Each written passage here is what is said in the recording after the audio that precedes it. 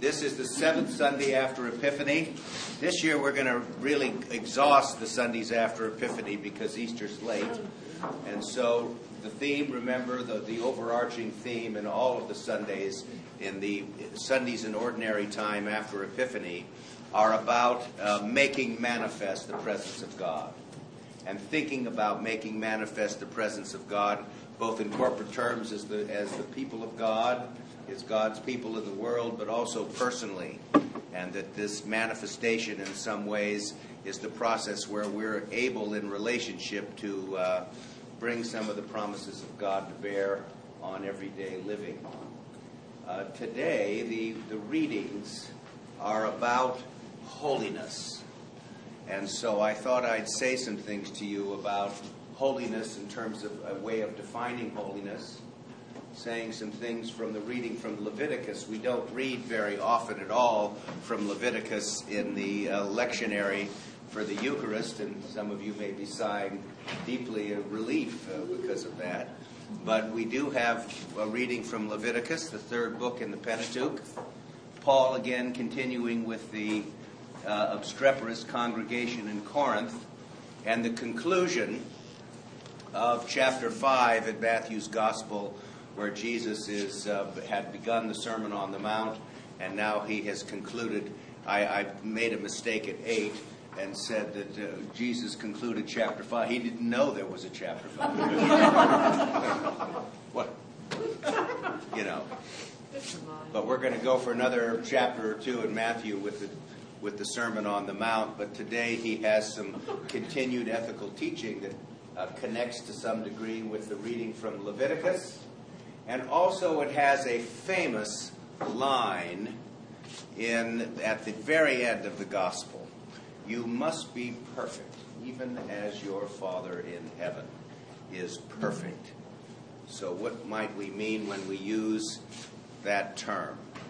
So, holiness comes the word from an Old English word called halignes. And it means to be without blemish or injury. In Hebrew, the word for holiness or holy is quds, transliterated into our characters QDS. Remember, Hebrew is a consonantal language. Not a continental language, a consonantal language. There are no vowels, and that means that you have to vocalize the text where that is present. And so, have I ever told you, I think I have, the great answer to the Jehovah's Witnesses? Why in the world do we use the word Jehovah for God, and the claim that Jehovah is the word you got to use or it's curtains, right? In Judaism, when you read the Hebrew Bible and you come to the word for God, which is Yahweh, in consonants, it's YWHW. Okay? I think that's it. I'm a little foggy today. But it's consonantal. There are no vowels in it. When there was a decision made to say, we need to help people learn Hebrew, particularly people who don't speak it all the time. And remember, people had stopped speaking Hebrew by the time Jesus was around. They didn't speak it. They read it in their sacred literature and at the temple and in the synagogue. Jesus spoke Aramaic and Greek, and so Hebrew was not spoken. In Israel today, modern Israel, they speak a version of Hebrew, which they have revived. So, YHWH, Yahweh.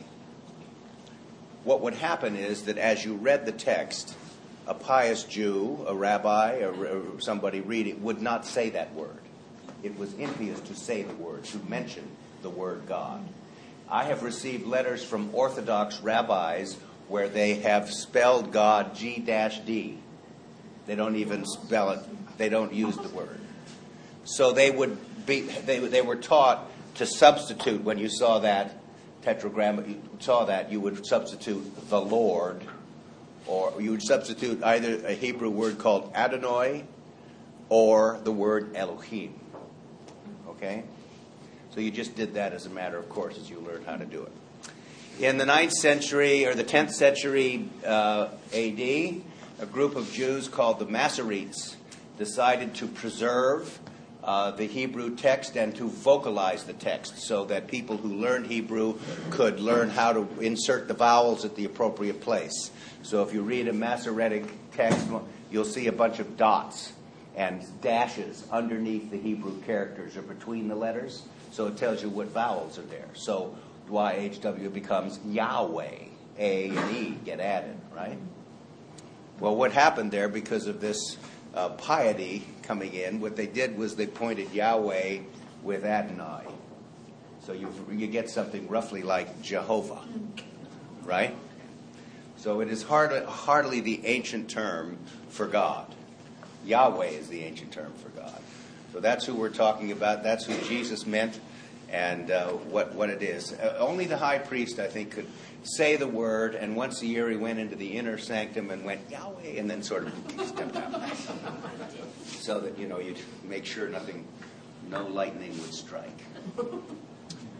Chuds means holy. Hagios in Greek means holy. And those two words for holy have something to do with the idea of being set apart or separation. And also when we use those terms to refer to God, it is to refer to God as completely apart. God is unique. Thought thinking itself, right? And so we don't think of God's separateness and otherness in some ways. And yet the great mystery has always been, and even the Israelites realized it, is this God, self-contained, not needing anything outside, somehow felt the need to extend and to create.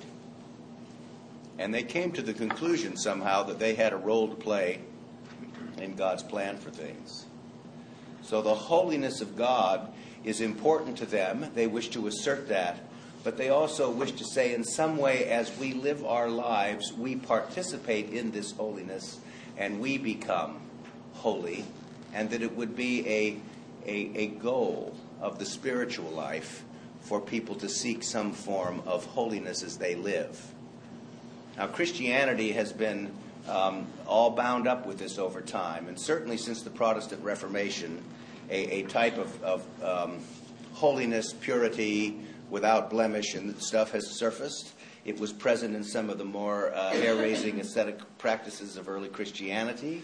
There's always been the desire to do something like this, but the Bible really gives us three kinds of holiness that we can talk about. The first one is priestly, and that means the setting apart of a certain group of people for cultic purposes, but also in Christian terms, the priesthood of all believers. Through our baptism, we understand ourselves to be a priestly people.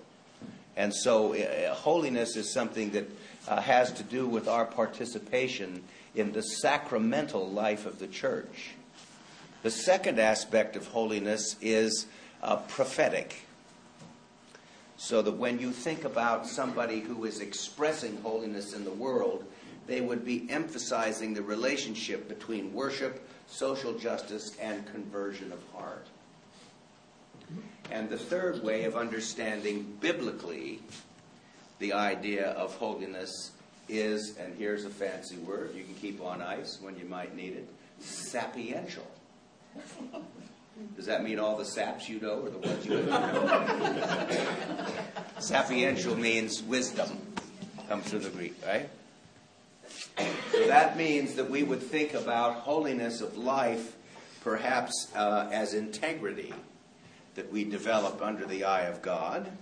But also I would think it would have something to do with the practical wisdom that you and I cultivate as we live and that we find now comfortable to share with other people. Through our experiences, through what we've learned, through our desire to know God's will and purpose for us, that somehow we're able to be able to commend this type of wisdom, this practical wisdom. And it's an important thing. So those are ways maybe of appropriating the idea of holiness to some degree. Today in Leviticus, we have a passage which fortunately isn't filled with a whole lot of details about, the Essene community where the Dead Sea Scrolls are. Leviticus is full of all this stuff. If you pour from a clean jar into an unclean jar, does the stream get contaminated by the unclean jar going back into the... So this stuff in Leviticus, it gets deep. There's no doubt about that. But today we read sort of miscellaneous. It's kind of upbeat generally for Leviticus. And it's sort of things about miscellaneous statements, a lot like the Ten Commandments. And what is the one that Jesus will pick up in the gospel today? You shall love your neighbor as yourself. Right? As an example. And so Leviticus is setting it up, and Jesus is going to take a commandment like that and in some ways stand it on its head. Because in Leviticus, you shall love your neighbor as yourself meant your fellow Israelites. Not everybody, This is a difference. Every community in this area has a ecumenical Thanksgiving service. And in Saratoga a few years ago, before Erna, he's not here today, retired, they were preparing the liturgy for the interfaith service in Saratoga. And so they sent an electronic copy out of the service, and in the service they had, the prayers of the people, the petitions like Pat Waddell led in the liturgy today. And one of the petitions was that we pray, as Jesus will say here today, for our enemies. And one of the local rabbis wrote back to the organizers of the worship service and said, please remove that. We do not pray for our enemies.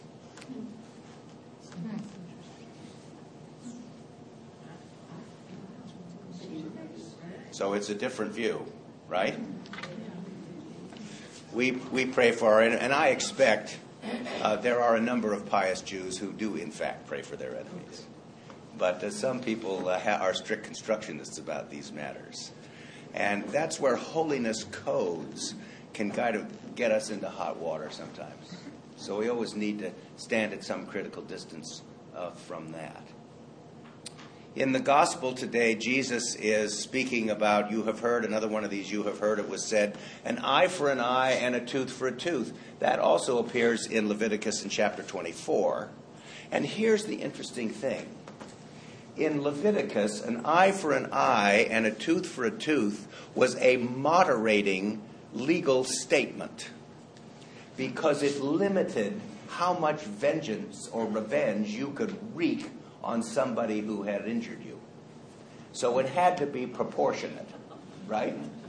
An eye for an eye, a tooth. So don't kill the guy, pull his tooth out, right? So in one sense, it may have appeared in the ancient Near East to have been an advance. But Jesus said, don't do that. Revenge is forbidden. You can take revenge on people. If the new law, the new Torah, where the law of love is the operative principle in all that we do, as it said in the collect today, is the thing that you and I are to be governed by. Very easy to say and very hard to do. In addition to which, he tells people to love their neighbors, but not just neighbors like them, but to love everybody. That's also a bitter pill for a great many people. But here you always need to remember a theme that runs underneath Jesus' preaching and teaching. And that is that through him, he is announcing in his words and in his works that God's inclusive, saving embrace is for everyone. And that he hasn't just arrived on the scene and sprung this on the people that have heard him and seen his mighty works. He supports what he says from his people's own sacred literature. And so if you read the prophets, holiness, the prophetic aspect of holiness. If you read the prophets of Israel, like Isaiah said, you know what? God's saving embrace, God's love is for everyone, and that we are to be instruments of God's unconditional acceptance, love, and forgiveness. So in this teaching today, in the Sermon on the Mount, he reinforces that necessity to do, you know. A wise priest said to me many years ago, before I came to St. Luke's Church, he was a mentor of mine. He said, you know, David, you need to love the people you serve. And he said to me the old thing, which is true, you know, you need to love everybody. You don't have to like them. But he said the fact of the matter is God will give you the grace to do this if you place yourself before him. And he was right, absolutely right. And so this teaching in Matthew's gospel isn't just for clergy or for pastors or for people in the helping professions. It's for everybody. And you and I can learn how to do this. So holiness is something that we cultivate as part of the processes of moving in a positive direction spiritually. You must be perfect, even as your Father in heaven is perfect. The Greek word in Matthew's gospel for perfect is teleios. It does not mean perfect. Oh, you can translate it as perfect, but it means mature, or to come to completion and fullness. And I've mentioned this before to you. You know, perfection is pretty tough, isn't it? And a lot of people have become sick or crazy around perfection and seeking it. But mature might be doable if you think that you have come to some place of maturity or self-understanding, and that that could be manifested in relationship by learning how not to be so anxious. You know, not in a kind of bored and jaded way, oh, well, I've seen this before. Not that way. But in a way of beginning to see, you know what, God's processes are at work in all people, and we can begin to see how that is. And we should wish to seek that kind of perfection or that kind of maturity. So Jesus today is concluding this portion of the Sermon on the Mount with the call to seek that species of perfection and maturity. Paul in 1 Corinthians today is once again dealing with a group of people who believe they've arrived and haven't. They think that they are spiritually mature. And here's why he's after them. When you say, we believe that we have arrived spiritually, what is the fruit of that arrival? Well, we'll look at the Corinthian church, the church on the bleeding edge of the dysfunctional church movement in the New Testament. And we see tension, difficulty, strife, factionalism, and hero worship. And he mentions again today Paul, Apollos, and he adds Cephas, Peter.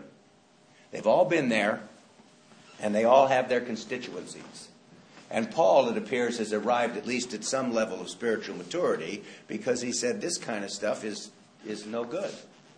We are fulfilling our godly purposes as missionaries and coming to commend our greatest place of safety and assurance to you. And that's what we should all be grateful for and thankful for. Now, if you don't feel particularly holy, if you're not interested in seeking any species of holiness, you can begin the process, and you're doing it when you come to church. Because one of the ways we speak of the holiness of the church, in spite of all of its backtracking and scandalous things in history, we have always seen a certain faithfulness to the sacramental system, where each of us make present God's presence in the world in sacramental terms through the Holy Eucharist, through trying to be faithful to our baptismal promises, and to understanding that somehow God's Spirit is made present in community. And so sometimes the best thing to do when you're not feeling particularly holy is to be here and not somewhere else, you know. I've never understood why holiness gets connected up with exclusion. Right? Don't you think that you and I ought to be in the business of laboring to keep people in? We should labor to do that. And that means that even the connection that used to be drawn between making a sacramental act of confession and the receiving of Holy Communion is to some degree too juridical, too legalistic. Because the sacrament in and of itself has healing power. And that's why it's important for us to receive it, you know. So perhaps, while it's not a non-issue, thinking about worthiness or your degree of holiness is subordinate to that embrace that Jesus speaks of in the Gospel today in the concluding part of chapter 5 on the Sermon on the Mount. So give thanks for the opportunity to seek the holiness and the maturity that you're called to. Amen.